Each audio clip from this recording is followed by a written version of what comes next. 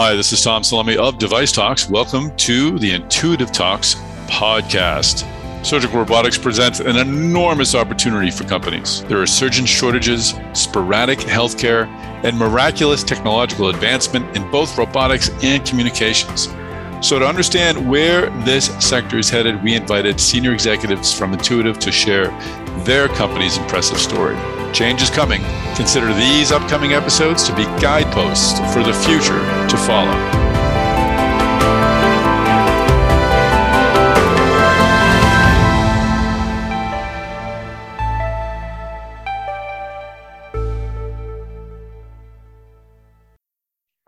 Hey everyone, this is Tom Salemi of Device Talks. Welcome back to the Intuitive Talks podcast. This is episode 3. In our previous episodes, we've talked about the company's origins. We've talked about their work with surgeons. Now we're going to talk a little tech. My guests are Brian Miller. He is the Chief Digital Officer, and Tony Jark. He is the Director of Data and Analytics at Intuitive. Today, we'll talk about how Intuitive is managing the data being generated or collected by its surgical robotic systems and what this portends for the future. Data is a big part of the surgical robotic story. We talk about the arms and such, but the data being collected will definitely help surgeons do a better job. So it was great to talk with Tony and Brian about this, and of course about their paths into the surgical robotics industry. Interesting enough, both of them came into MedTech to work specifically on surgical robotics. We'll hear more about that in a little bit. But first, I'd like to bring in Paul Lafon, Vice President of Sales at SMC. SMC has been kind enough to sponsor this episode of Intuitive Talks. Paul, tell us about SMC. SMC is a medical device contract manufacturer providing end-to-end solutions for finished devices. It was founded in 1988. It is a private company, and we target from a market standpoint 3 specific segments: the drug delivery sector, pharma, the diagnostic market, and the medical device surgical markets. About 60 to 70% of what we do is finished device versus components and sub-assemblies. We have manufacturing plants in Santa Rosa, California, 2 in Wisconsin, 1 in Massachusetts, and for low-cost countries, we've got Coyol, Costa Rica, and Bangalore, India. And our design center is located in Ohio. All our plants are FDA certified and ISO 13485, and we've got 2 of our facilities that have Part 4 compliance for combination devices and drug handling. We provide design services, end-to-end solutions from development, tooling, assembly, packaging, even managing sterilization, and full manufacturing services. That's great. We'll hear more from Paul a little later in the podcast. If you want to find out more about SMC, go to smcltd.com. That's SMC Limited. So smcltd.com.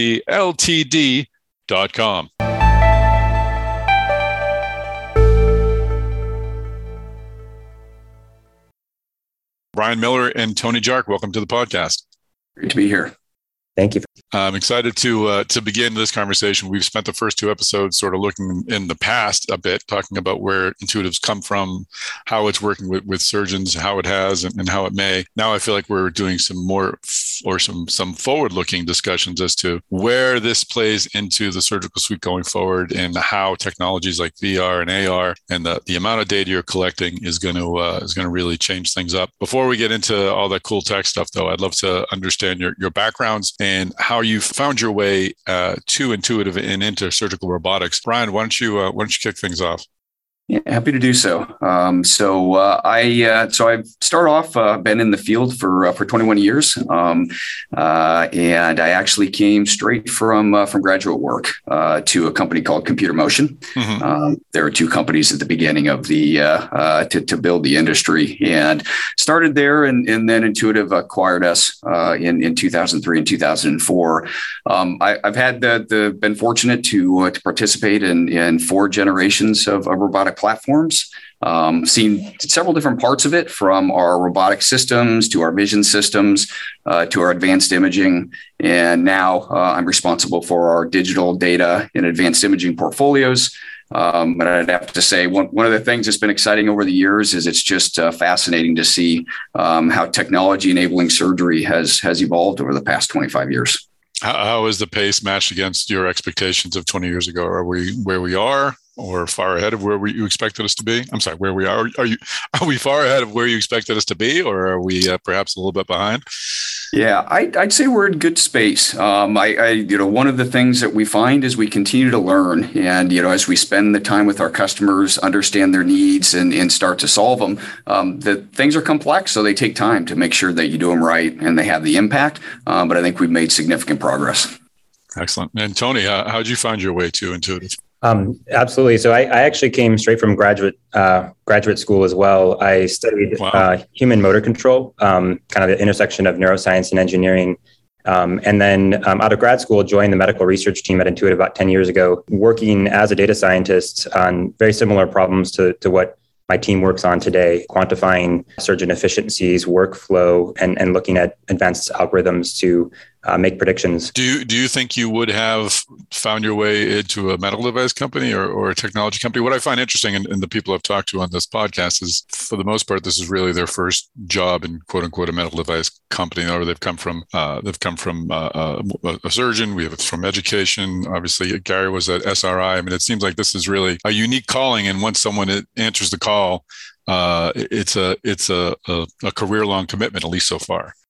Yeah, I mean, I think when I was back in grad school, looking out at the industry landscape, and Intuitive was really the only application or company where there was a computer placed between a person and their device, and so that computer allowed us to be able to quantify and hopefully improve the performance of the task. And so that really pulled me to Intuitive, and then I think all of the related technologies on top of it kept me here. I agree with that. For me, it was something where in grad school, I also did human machine interface with robotic platforms and in virtual environments, but I didn't really, it wasn't focused in healthcare or surgery. And just found really late in my graduate career, found the founder of Computer Motion at a conference. And as soon as I learned about it, I was hooked. And 21 years later, I'm still here. That's very cool. So let's talk a bit about what you do there. Actually, that's the question. Talk a bit about your responsibilities, Brian. What do you oversee? I mean, when we talk about robotic surgery, I guess we're all thinking about the big systems and the multiple arms moving around. But there's so much more going on under the hood. Talk about what you have worked on at Intuitive and what your responsibilities are now. Yeah, so I'm currently the Chief Digital Officer at Intuitive, and when we talk about digital, we really focus in on three areas where we add value to customers, and that's in the areas of outcomes, learning, and efficiency. And so that's where we take our digital capabilities, the data that the platform generates, and we're really stitching together our systems, our learning, and our services that we provide to our customers. And so that's my current view. It brings in a range of technologies. As an example, for outcomes, we have a product that we call Iris, where it takes preoperative scans, it segments and does a 3D reconstruction, and provides that information to the surgeon so that they can do better planning for pre-procedure as they're looking on what approach they're going to take. And then they bring it into the operating room to help them navigate. And so throughout that, in what we call digital, there's a range of tools for surgeons to gain extra information. There's a range of training technologies. And as Tony said, there's some areas that he works in that I'll let him speak to, but start to use data to really understand how we can help individuals and improve and perform better. So that's my current role. I have had, as I mentioned earlier, an opportunity to run a robotic platform development. And so being a roboticist by background, was able to run those teams, which is very cross-functional, electrical, mechanical, software engineers, really focusing in once again on spending time with the customer inside of the operating room and just looking at every step of the way. What are they trying to accomplish? How can technology enable them? And then ultimately giving them a great experience once we develop and release the product. That's excellent. Tony, if you could kind of build on that and helping us understand exactly the areas that you're focused on. I know you touched upon it earlier, but I really would like to know where you're involved in the robot creation.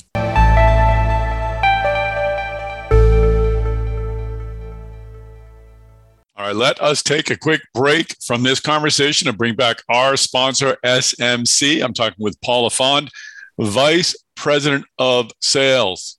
Paul, tell me, how does SMC work with medical device companies?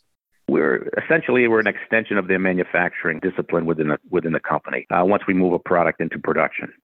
In most cases, there's either design work that needs to be done, or if the design is frozen, we will spend 6 months or more in the developing of that device for high-speed or large volume manufacturing. In that period of time, we try to work to drive out costs through either materials, purchase components, and whenever possible, we'll automate. And whether it's automating the entire line or just automating sections of it, but that's our goal through the production cycle. Once successful with your first program with the customer, they automatically bring you into the next device, either through an acquisition or another development program. Great. And finally, Paul, I understand you are seeing a lot of growth at SMC. Tell us what's going on at the company. Yeah, no, I appreciate that. We've had a lot of expansion going on within the company. One of our key expansions is 40,000 square feet to our facility in Costa Rica. There's been a shift coming back from China and the med device side, and we've already started to fill most of that expansion, and we're looking at even more facility and land in Costa Rica. Our facility in Cambridge, UK will be completed by June, July of this year. That's a fill-finish engineering test facility for our pharma customers.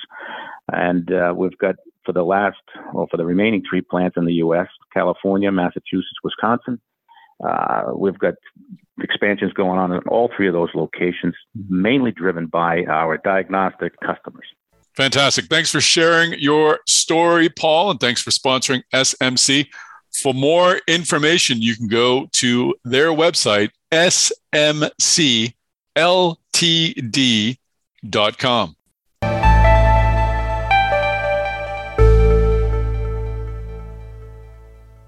That's excellent. Tony, if you could kind of build on that and helping us understand exactly the areas that you're focused on. I know you touched upon it earlier, but I really would like to know where you're involved in the robot creation. Yeah, absolutely.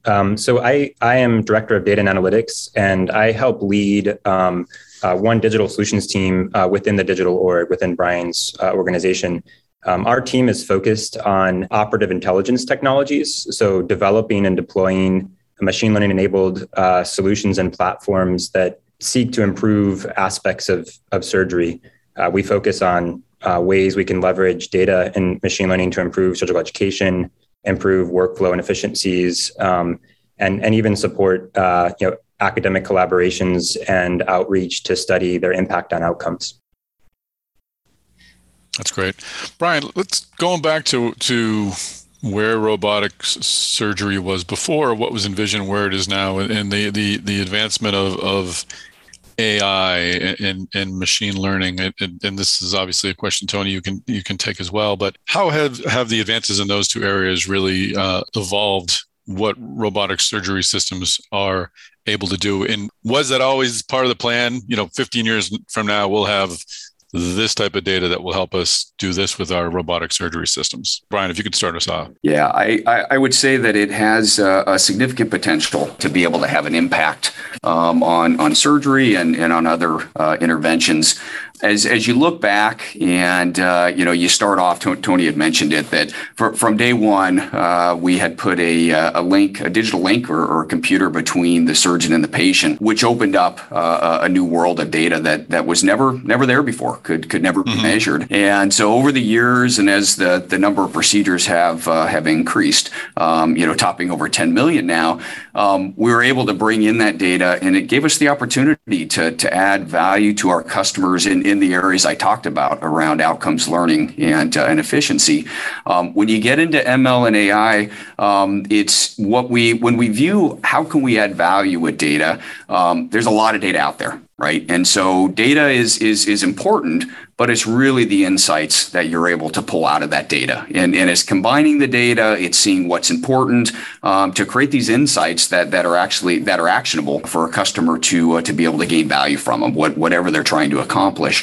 And so we spend a lot of time making sure that we understand what data is relevant. We securely collect that data and run it through our ML models to really understand those insights that are valuable. valuable, then insights are only good if you can actually do something about it. And so part of our digital solutions and our strategy is once we know what insights are relevant, then we start to create solutions to help surgeons evolve, whether it's our virtual reality simulation, whether it's our remote telepresence where we're connecting peers so that they can learn from one another. But that's how it's evolved in the data from all of the procedures that have been created. That's what's fueling the different technologies that we're developing today. And Tony, if you get into this, how do the guidance or the recommendations or the conclusions of all the data drawn, how is that presented back to the surgeon? And how do you make sure it's presented in a way that is easy for them to digest and to follow if that's the route they choose to do? Yeah, I think that's a great question. And I think it finds its way back to our surgeon customers in many ways. I think really the way I think about the machine learning space is that it augments, surgeons' capabilities. And that could either be by being presented back as recommendations to be able to improve learning. It could also be represented in fundamentally new aspects of a UI and new tools that are delivered kind of at the right time during either pre-op, intra-op, or post-op surgery. And so I think to Brian's point, it's not necessarily focusing on the technology building block itself, but on what that technology is enabling to our customers. If we look forward a little bit, I think that the original question of AI, I think the opportunity to be able to be more predictive, the opportunity to be more real time to impact patients is really exciting. And I think related fields of AI, machine learning, data science have been rapidly accelerating, and I think that is healthcare, but also brings healthcare along with it. And Brian, if you could get a little granular with the data that you're collecting, are we talking about showing that when the arm approaches a certain organ this way versus that way, the outcome is better? What are the data points that we're talking about? It's not just outcomes at the end, percentages of success. It's really a lot more kind of granular than that, right? Yeah, let me take a step back and talk through kind of how we view it and what we use the data for. And so it was back in 2007. That was really the first time that the robot was connected to the internet. And it gave us an opportunity, and the primary purpose of that was really to make sure that we could service and make sure that the systems were available for use. And our simple goal was when the surgeon and the care team walks in the operating room, the system needs to work. And so that was where we got a lot of data coming back on just the system and how it was operating. So this is voltages, sensors, things where you can say, hey, we're looking to make sure the system is functioning and we can be predictive of a need to service it. As we moved forward and surgeons are performing procedures, they are interacting with the technology. They're going into different control modes. They're accessing different features via buttons, and the ability to record that and understand how people are using our products so that we can really say, all right, we developed a product because we wanted to solve a customer's need. How do we demonstrate that? And we invest a lot of our resources into making sure that our products are actually providing the value that we believe they are in the market. So we use that data of people interacting with our technology to be able to understand how it's being used. And then as Tony started his work, many years ago, that was the type of data where you could see how are people interacting with the technology, and then you can start to analyze how efficient they're being and provide guidance on improving on that efficiency. And then recently, if you go in and now tie it to outcomes, then you can start to get the full breadth of why we do what we do is to enable our customers to deliver great outcomes. And so it's progressed over the years, and we use that data that we record from the system to then guide a personalized learning, or as Tony said, information in real time, so that they can perform the best to their abilities. So it's easy for us to say, we have data, it's getting it, and we're reading it, we're interpreting it, and then we're advising, we're suggesting action upon it. That's obviously my clumsy paraphrasing of what you just said. But What is that operation like? It's so easy to say we collect data and then make it available, but to process it and understand it I imagine is a huge undertaking. How big of a part of Intuitive is that operation now?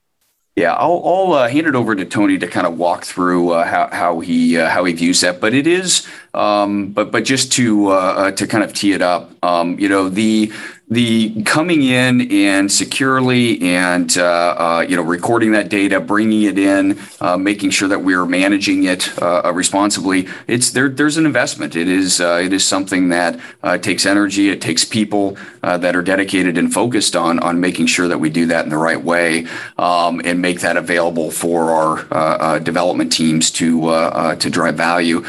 So it is an important part of what we do, and we definitely are investing. Because we see the potential, and some of the work that Tony's been doing has demonstrated that. So I'll hand it over to Tony. He can give you a little bit more of how the data flows through and ultimately how it gets back to the customer to add value. Yeah, thanks, Brian. One thing that we spend a lot of time on when we talk about data flowing through and how we spend our time is really not just treating it as a technology, but coupling the technology with the clinical perspective and making sure that we're solving a clinically meaningful problem.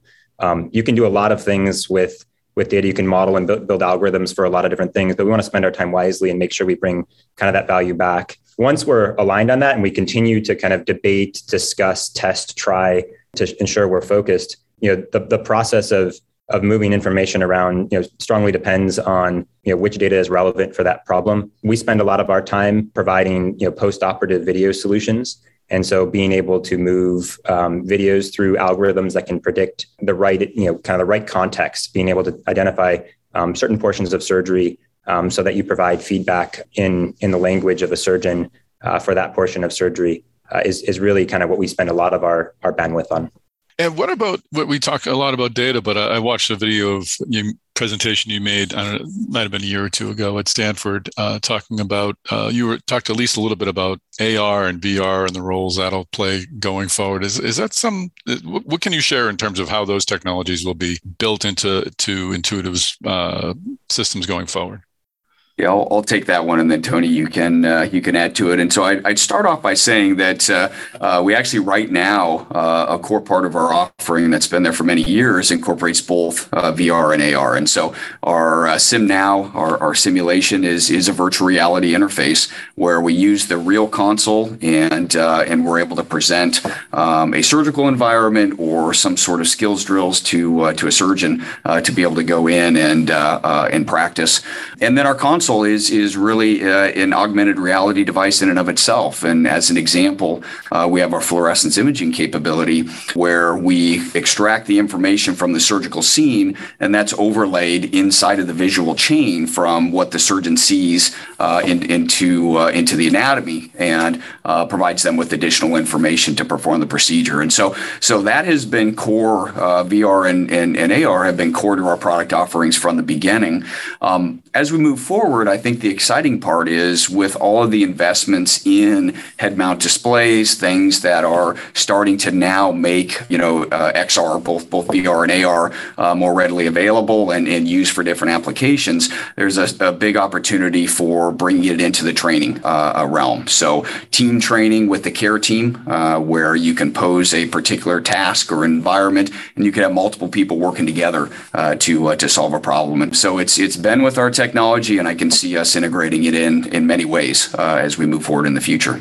I think that's a great overview, and how it ties back into machine learning is that machine learning powers often some of the capabilities of augmented reality to recognize what's happening in the scene or integrate new things. And so I think as that field has emerged and as the technology, like Brian had said, has matured, it presents new opportunities. And we've explored in research and in product different sorts of AR, VR technologies that help proctors better educate surgeons. And I think one other area of leveraging VR and AR is how do we connect across our ecosystem. So we have a SimNow virtual reality system to allow for practice outside the OR. How can we ensure that surgeons efficiently move through practice outside OR if they have the time, so that they're best prepared for that next surgery? And so ML algorithms, data science algorithms are critical for connecting the technologies, not just powering them. Brian, talk a bit more about, if you would, the surgical navigation, the giving the vision. I'm sorry, giving the surgeon insights, vision into where they're operating, the operating field. Are you at a point where you're able to identify different organs, different tissue to help sort of really guide them through the actual process? Is it what is the navigation interface like? Yeah, so let me talk through what we have enabled and a little bit of where we're headed. And so I had mentioned earlier in my example of how we're helping with outcomes, the capability to take a preoperative scan, be able to identify and segment it. And what I mean by segmenting is that we go in and identify the key structures, the key vessels in that piece of anatomy, and then present it to the surgeon in a way that they can manipulate it, they can view it, and it allows them to go in and identify the key structures to plan the procedure.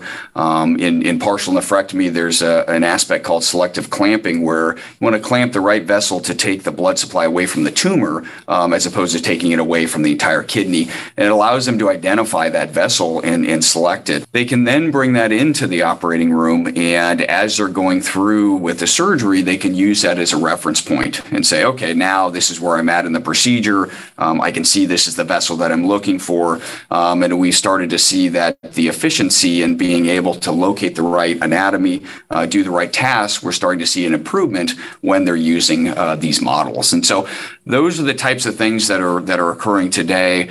But we definitely are looking into new technologies in the future that allow us to be able to identify critical structures, to differentiate between cancerous, non-cancerous tissue. So things that are important. Our Firefly that's in the field allows a surgeon to see perfusion underneath the tissue, and that's really the additional information. When a surgeon goes into a procedure, they can see what with white light imaging, as we call it, they can see what is there and above the tissue. But being able to give them that information that is below the tissue that they can't see, that's where it's really enabling. And we have several efforts underway in that area. Excellent. Well, this has been a fantastic discussion. I guess my final point is just, our question is, the introduction of surgical robotics happened 20 years ago. We're seeing data in VR and AR sort of advance this next generation. Where are we headed in terms of surgical robotic systems and healthcare delivery and new tech coming in? Can you give us, Brian, if you would, just kind of look ahead 5 or 10 years? What new advances might we see without giving away any trade secrets? But where is this whole thing headed? It's really an exciting development. Yeah, I would start with the concept, which we're seeing today, but it'll give us an opportunity to build on where we're bringing in technology. A lot of what we've talked about today that adds context to the robotic platform. And so, over the past 25 years, we've had a very capable system that has been applied to a range of procedures. As we've started bringing in, ML, some of the digital capabilities, we're adding the context that the system is performing a particular procedure.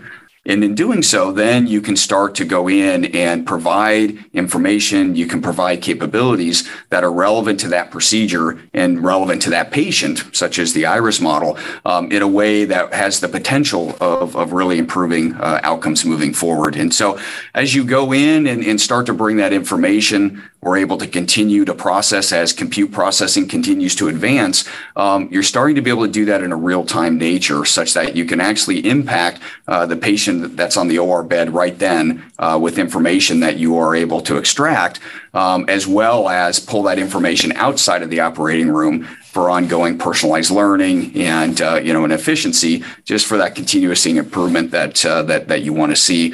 So I see that as a significant step into the future, and it gives us something to really build on and drive in the coming years. That's great, Tony. Anything to add to that? I would just echo what Brian had said. I think really being able to be more predictive, being able to predict beforehand or sense in the moment inefficiencies or potential complications and stop them before they happen, I think is kind of the future. And I think the capabilities that are emerging in machine learning and artificial intelligence are kind of that stepwise increment that we need to be able to try to build those technologies. Excellent. Well, it's great that a company like Intuitive was around to draw you both into the medical device industry. And I want to thank you both for joining us on the podcast. Thank you. It's my pleasure. Thank you.